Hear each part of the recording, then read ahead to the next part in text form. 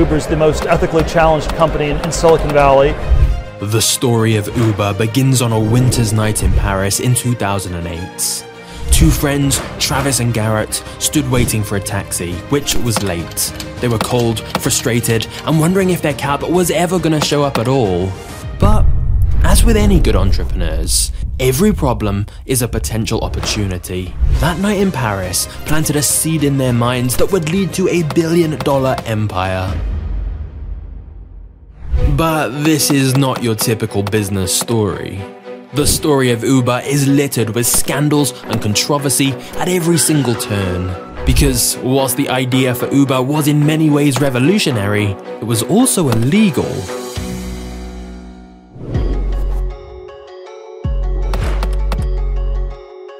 Travis Kalanick faced relentless bullying when he was young, and often threw himself into his work as an escape.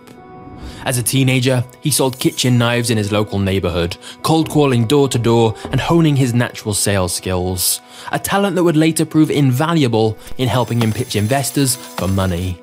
But before starting Uber, Travis had dropped out of college to work on another entrepreneurial venture called Scour, a peer-to-peer search engine for files that was a little like Napster. And just like Napster, it would get sued into oblivion. Scour got sued for $250 billion because of copyright infringements, meaning the company had to declare bankruptcy. Travis was bitter about this, and went on to start what he calls a revenge business.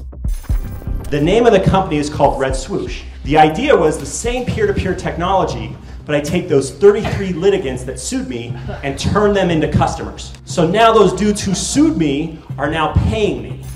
Travis would eventually sell this business for millions of dollars, giving him the money needed to start an even bigger project, Uber.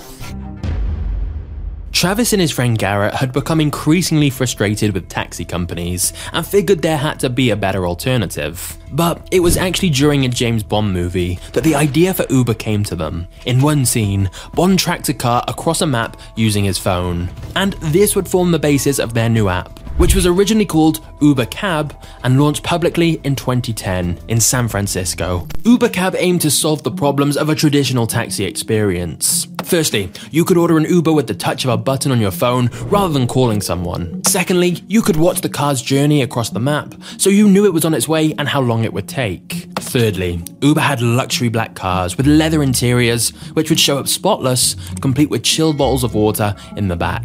And finally, the payment would be seamless. The ride would be automatically charged to your card, so you didn't have to mess about with change or a tip. In other words, it was originally a luxury black cab and limousine service to give you a small taste of the James Bond experience. And thus, getting an Uber quickly became a status symbol in the wealthy San Francisco area. It was a great start for the company, at least for the first few months. Then, on October 20th, the transportation agency showed up at Uber's offices and informed them that what they were doing was against the law.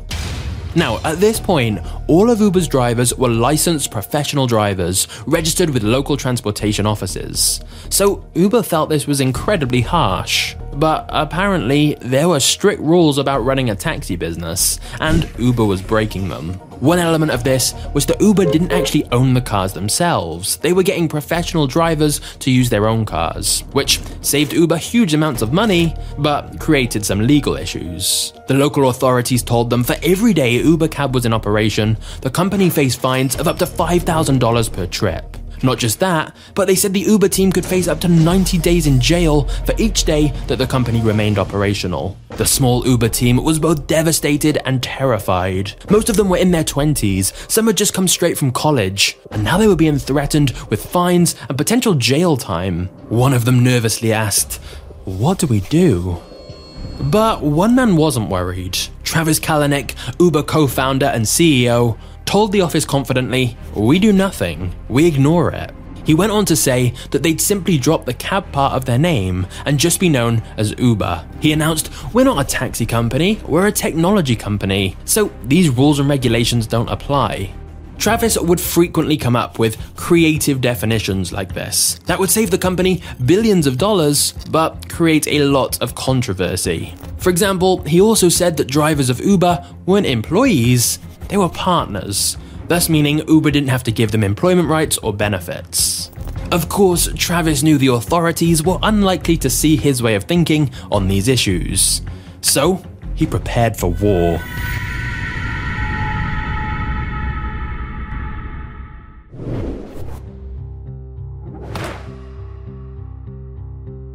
Travis knew that if he could get enough people using the Uber app, they'd see it was a better way to travel, and at that point, the authorities wouldn't be able to shut them down without facing huge public backlash, but they had to move quickly.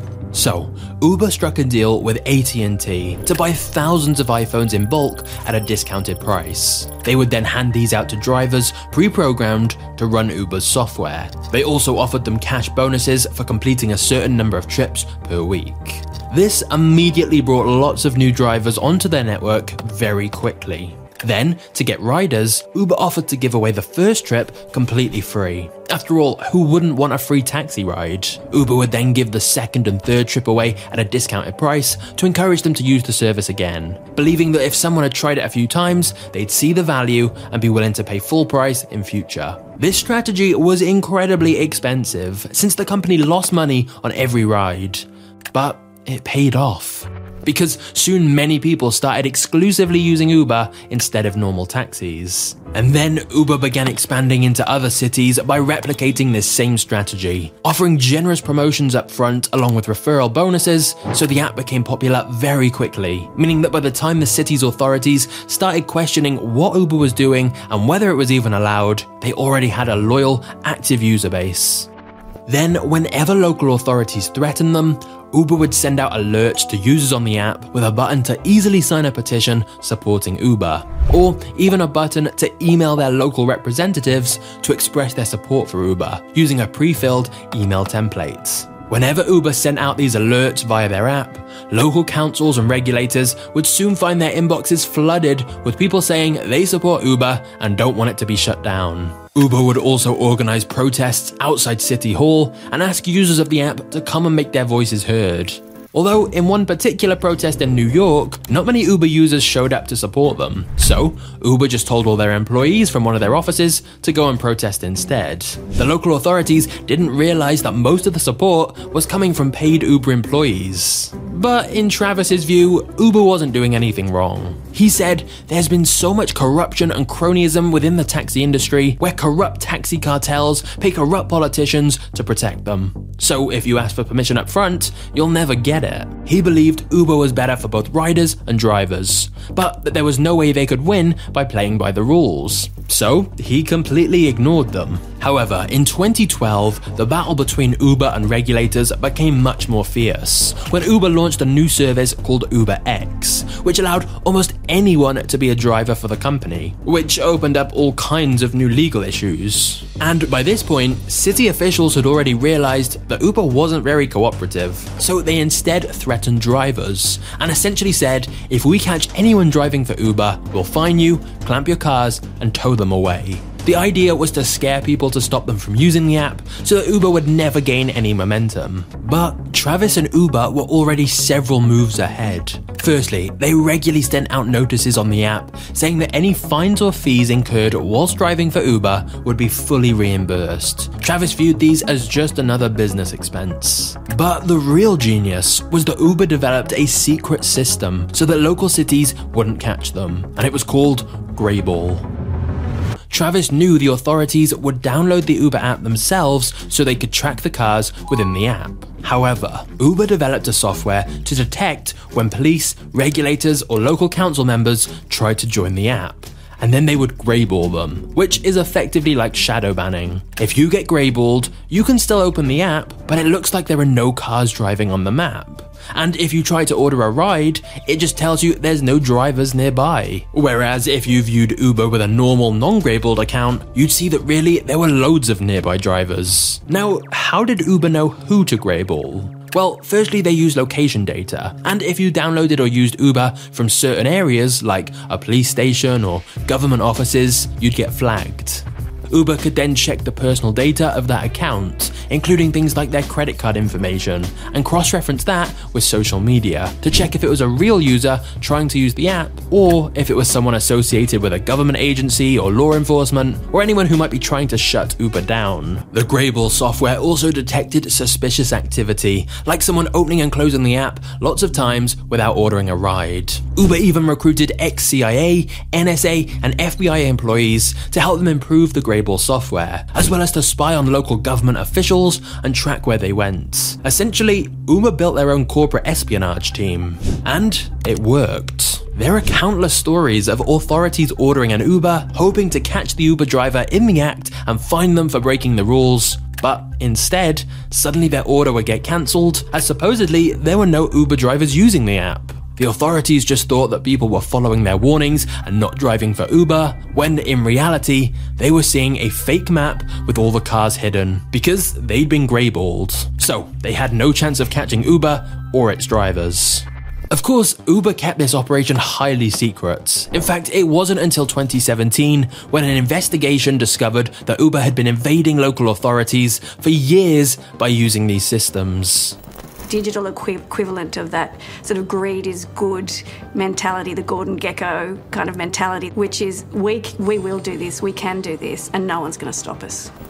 Uber also spent vast sums of money on lobbying governments to legalize their service. So by the time that Uber's secret Greyball operation was discovered and people realized the deceptive practices they'd been using, Uber were already up and running legally in most major cities and was too popular to shut down, just like Travis had planned all along. Once Uber had support and leverage in a city, it's reported that they treated negotiations with local authorities like hostage situations. Basically, once Uber knew they had the power and the public support, they used that to get legislation changed to accommodate their business model, such as changing the laws about contract workers so that Uber didn't have to give drivers full employment benefits. Of course, Uber's battles would never really stop. Even to this day, just look at Uber in the news right now, and you'll see people protesting Uber and some cities banning it altogether. But in those early years, Uber devised a systematic playbook for evading the rules and outwitting the local authorities, and that's what allowed them to expand so rapidly. The only problem was that an even bigger battle was just beginning.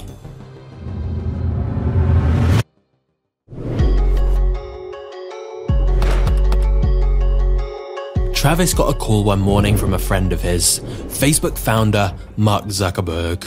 Mark told him that all his employees at Facebook were going crazy over a new app called Lyft. Now, it's actually still debated to this day whether Lyft copied Uber or Uber copied Lyft. Because even though Uber started first, remember when they first began, they were a luxury black cab service. It wasn't until 2012, the year Lyft launched, when Uber became a more affordable service that let anyone drive for them. Suddenly, these two ride-sharing apps offering the same service were going head-to-head.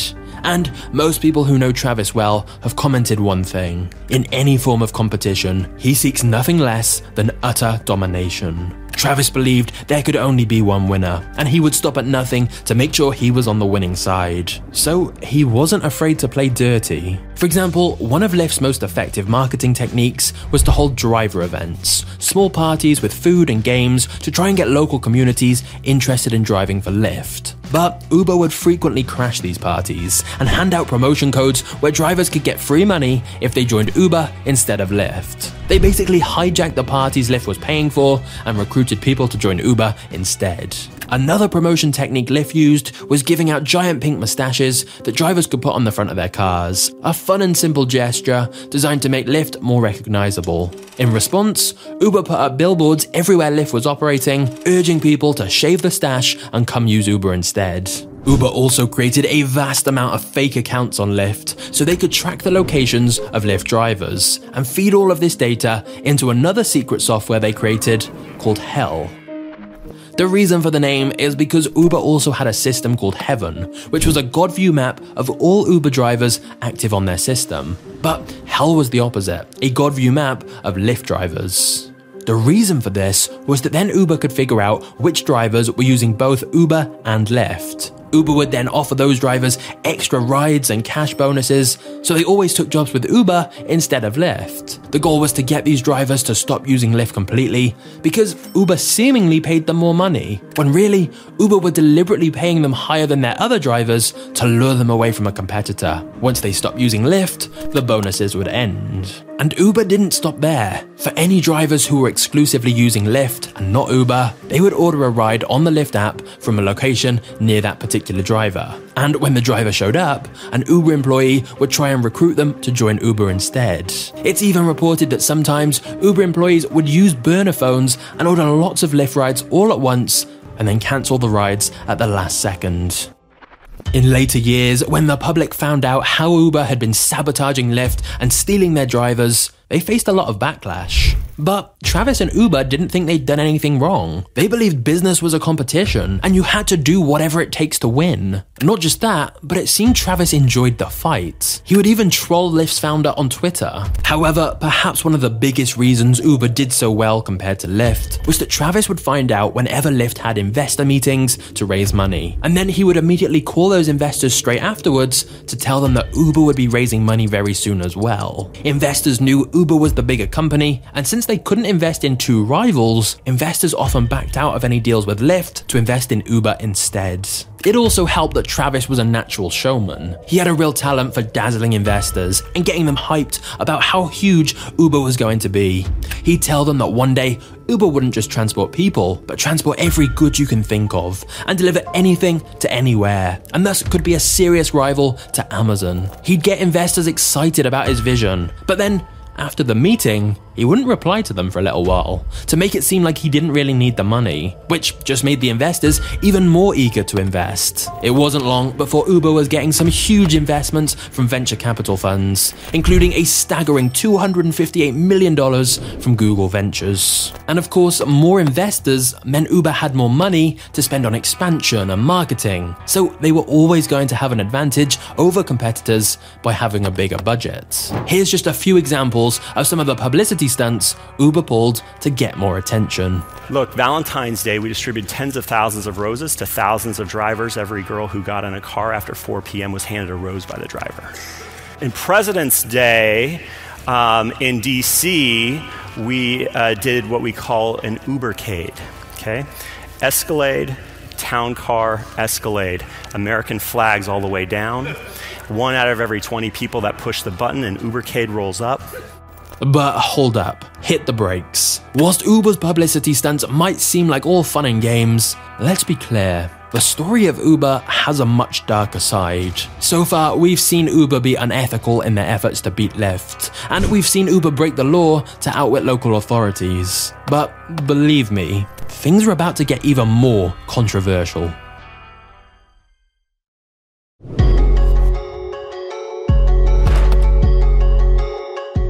The rise of Uber left Doug Shifter financially ruined. He wrote on Facebook, "When the taxi industry started, I averaged 40 to 50 hours a week. But I cannot survive any longer working 120 hours. I am not a slave and I refuse to be one." Shortly afterwards, Doug drove to City Hall, put a gun to his head, and pulled the trigger.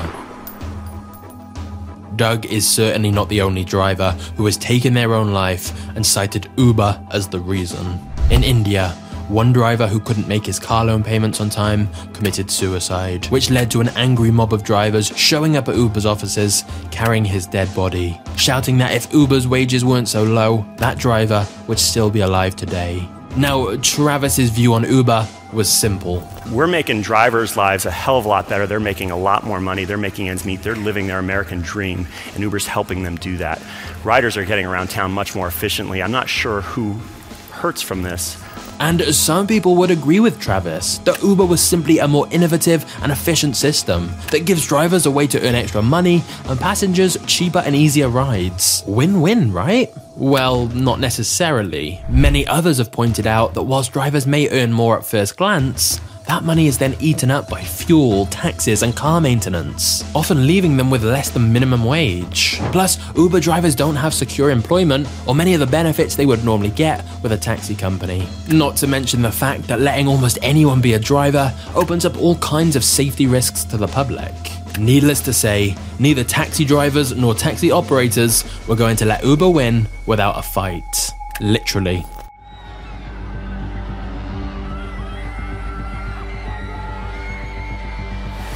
countless anti-Uber movements have been staged by taxi operators and drivers, such as causing a gridlock on the road in protest of Uber. It's also reported that in some countries, there are taxi cartels, which had ties to organized crime, who would assault Uber drivers, steal their cars, or even light them on fire. In some places, such as Mexico, there are reports of Uber drivers literally being killed, with many people suspecting local taxi operators. This was an all-out war between Uber and traditional transportation. The truth is, everyone has their own opinion on whether Uber are the good guys or the bad guys in this story. But what's undeniable is that wherever Uber went, they were constantly surrounded by controversy.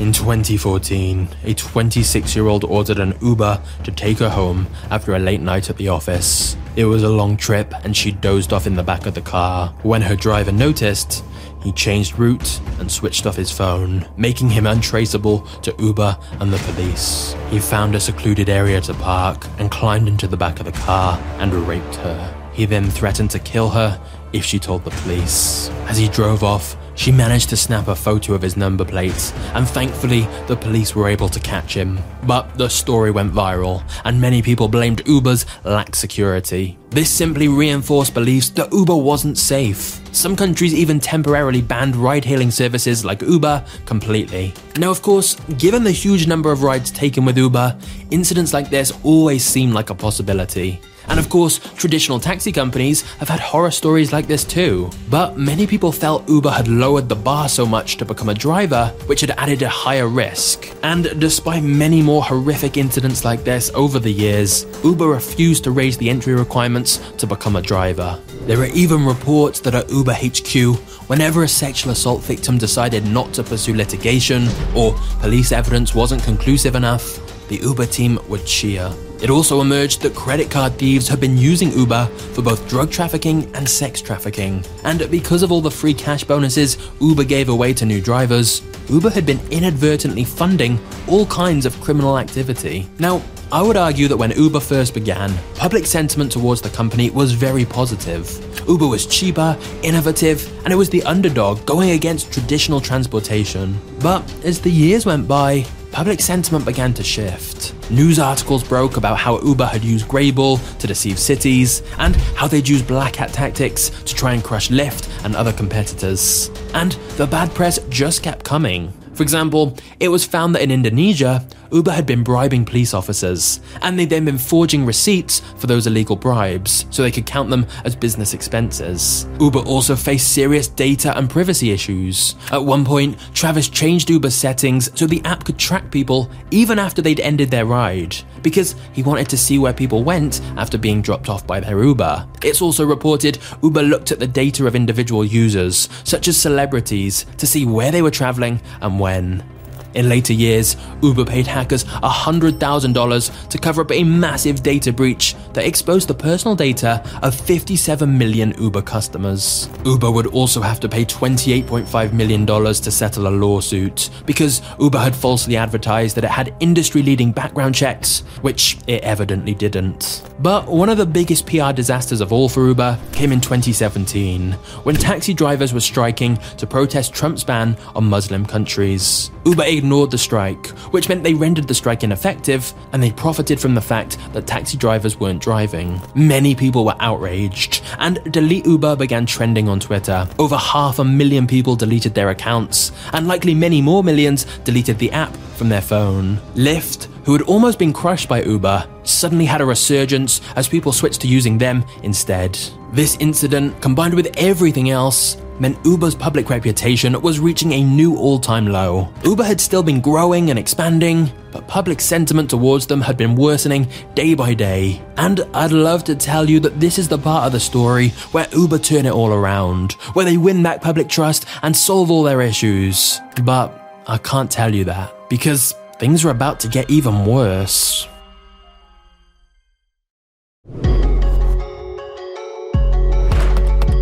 Travis was desperate for Uber to become popular in China, since it's a market of nearly 1.5 billion people.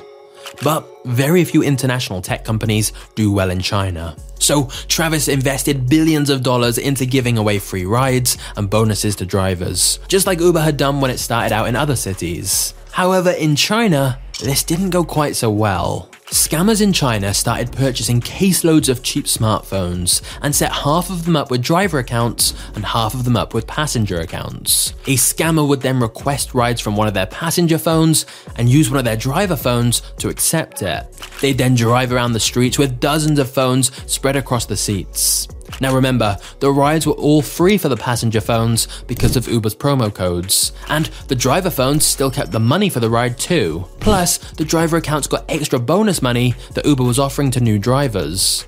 In other words, the scammers were getting paid twice for every fraudulent trip they did. And after riding around for hours and racking up a huge fare, the driver would simply cash out the money, completely reset the phones, and repeat the process again with brand new Uber accounts. So basically, scammers were making loads of money by exploiting Uber's promo codes, and Uber was losing millions and millions of dollars on fake trips. The thing is, because of an Apple privacy update, Uber were not allowed to track IMEI numbers, which is the unique number associated to every smartphone. Therefore, they couldn't tell when fraudsters were just wiping their iPhone and making a brand new Uber account to claim the free bonus payments over and over again. And yet, despite all of the money Uber was losing to scammers, Travis refused to cancel the promotions because he knew Uber wouldn't succeed in China if they didn't offer riders and drivers free money for initially joining. So instead, Uber found a way to bypass Apple's rules.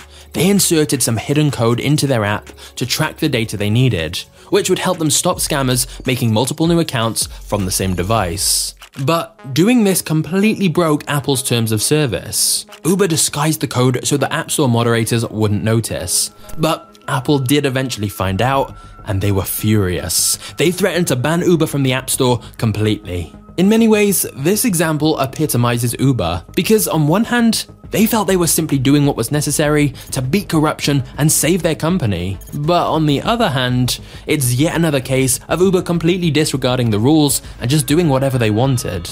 But even without all the scammers trying to rip Uber off, things were hard enough for Uber in China as it was, because there was a rival app that offered the same service called Didi. And because they were a Chinese company, the Chinese government heavily favored them. Didi would also pay local taxi operators to protest Uber and send fake texts to Uber drivers telling them Uber had closed down and that they could come work for them instead. Didi also told some employees to go undercover and apply for a job at Uber. Then if they got hired, they acted as moles, collecting private internal information about Uber and its plans and strategies. When Uber had begun in the US, it was them who were the ones using such shady practices. But in China, the tables had turned. Eventually, after billions of dollars of losses and fraud, Uber made a deal with Didi, where Uber would stop operating in China but get a 17.7% equity stake in their business. Uber's investors were actually very happy about this. But Travis was frustrated he hadn't won the battle. He'd wanted to be the first Silicon Valley entrepreneur to truly crack China, and he didn't like the idea of compromising instead of winning, even if it did make financial sense. The whole experience with China had really just made Travis even more cynical and truly believing the entire world was against him and Uber. And in a way, he was right. Even Uber's own drivers had started to turn on them, and Travis ended up getting into an argument with an Uber driver that got recorded on the car's dashcam and went viral. What if I changed the whole business? What? You dropped the prices on black. Yes, you did. Did with $20.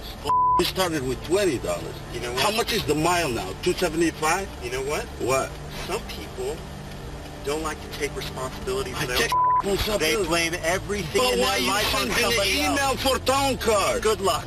In the middle of all of this controversy, Uber's other co-founder, Garrett, who had taken a much less active role in the business, publicly confirmed Uber's plans to get involved with self-driving cars. Is this something that you think is going to play a big role in Uber's future? I mean, I think it's pretty much inevitable. I mean, it is going to happen. Of course, self-driving cars would eliminate the need for drivers, and so many Uber drivers saw this as yet more proof Uber didn't care about them at all. However, from Uber's point of view, they felt they had to start working on self-driving cars, because otherwise another company, like Google, could come out with a ride-sharing app of their own that uses self-driving cars that could put Uber out of business. So Uber actually started poaching some of Google's self-driving engineers so they could work on this technology for Uber. Unfortunately, this actually led to yet another lawsuit for Uber, because Google claimed that Uber had tried to steal trade secrets from them about their self-driving vehicles. However, the real irony to all of this was that whilst Uber was busy fighting attacks on all fronts, regulators, competitors, public backlash, driver backlash, China, Google, lawsuits, and more, Uber's biggest threat of all wasn't any of these things. Uber's biggest threat of all was itself.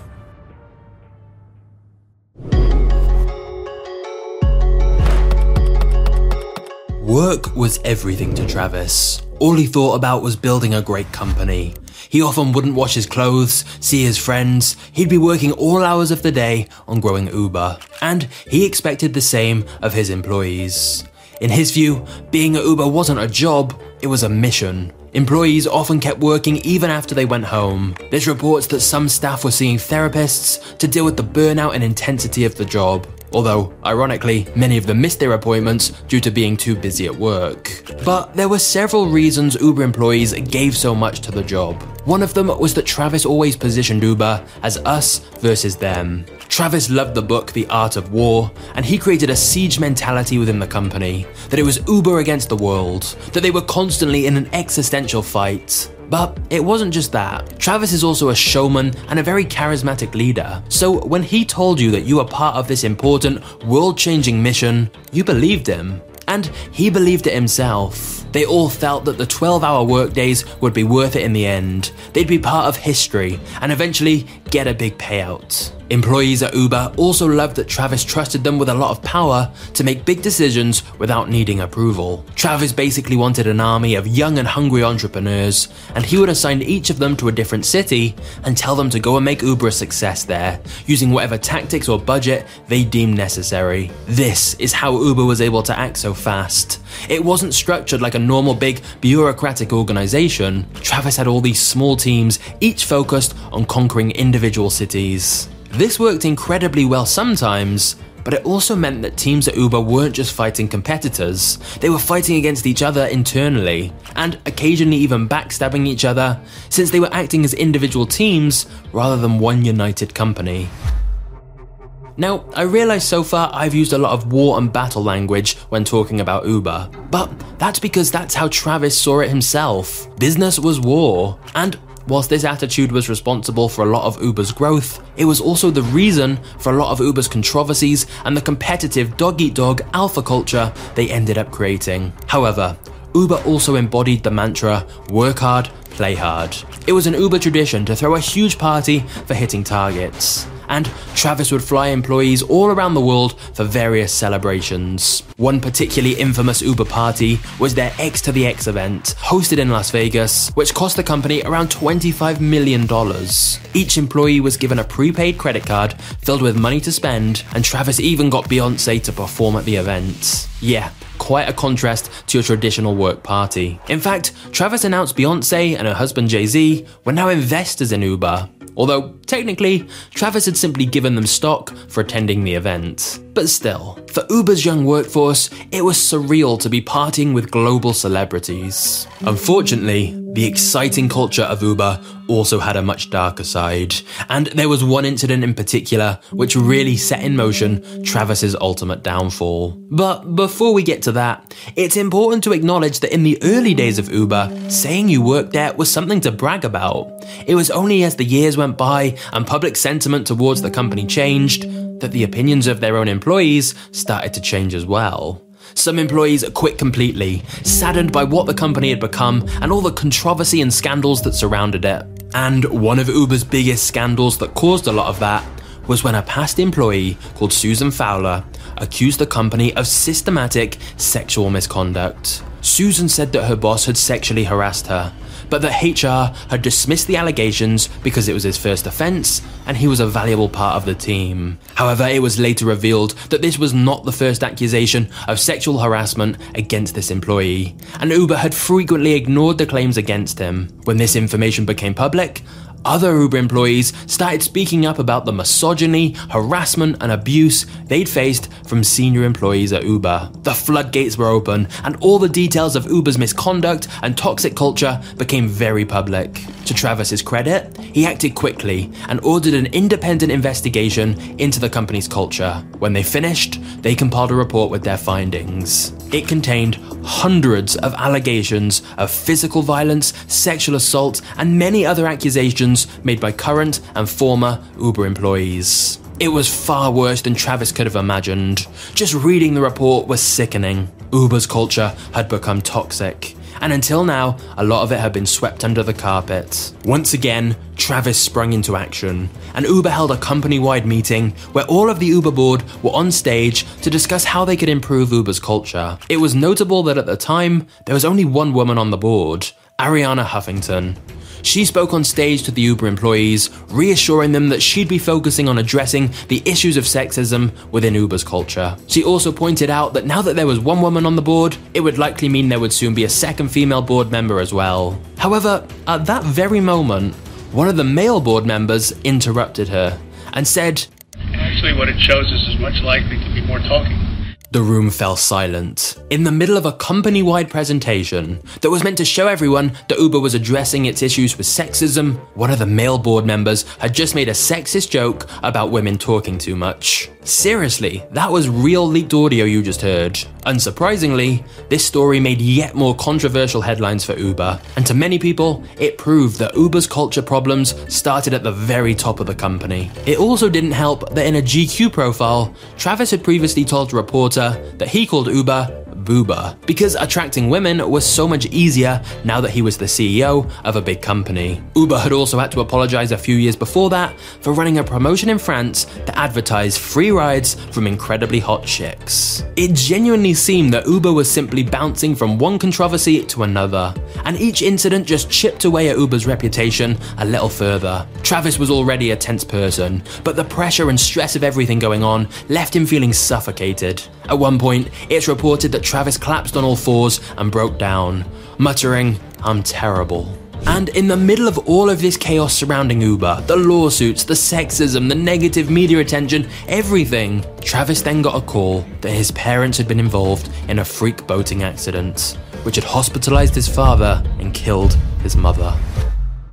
Shortly after this, in June 2017, Travis announced he was taking a leave of absence from Uber to work on himself, and he vowed that when he returned, he would be a better leader and a better person. But little did Travis know, he would never be coming back.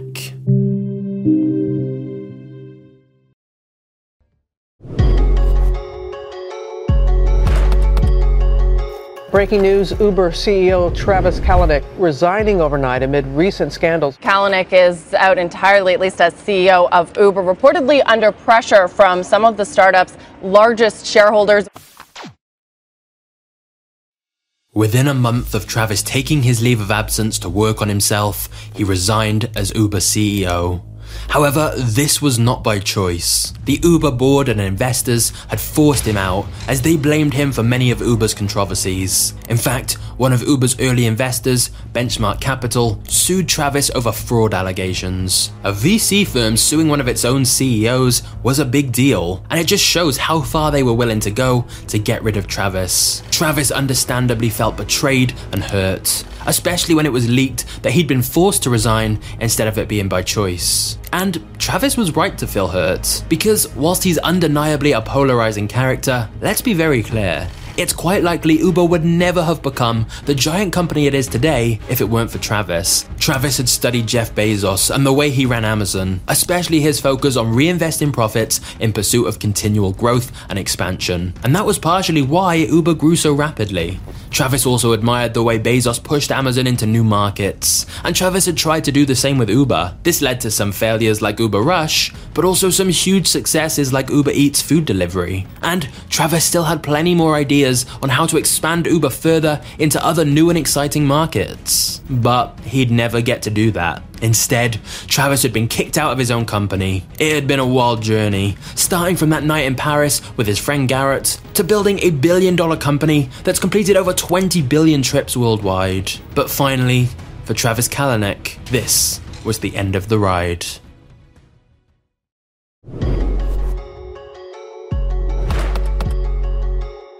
Since the departure of Travis, Uber has been much steadier. The new CEO has been focused on repairing the relationship with drivers and improving brand perceptions with customers. Sure, there's still been a few controversies, like an Uber self-driving car killing a pedestrian, and protests against Uber from its own drivers and taxi companies would never really stop. However, compared to when Travis was in charge, Uber mostly stayed out of the headlines, which investors were very relieved by. So when Uber had its IPO, which is the sale of its shares to the public, investors believed the demand would be booming now that Uber was in safer hands. However, on the first day of Uber's shares trading on the stock market, Uber's dollar value decreased more than any other IPO on Wall Street since 1975. In other words, the public were not that sold on Uber. Now, you may be wondering if the reason for that is because Uber's reputation is still tainted from all their various scandals. But actually, the reason might simply be that Uber is still losing money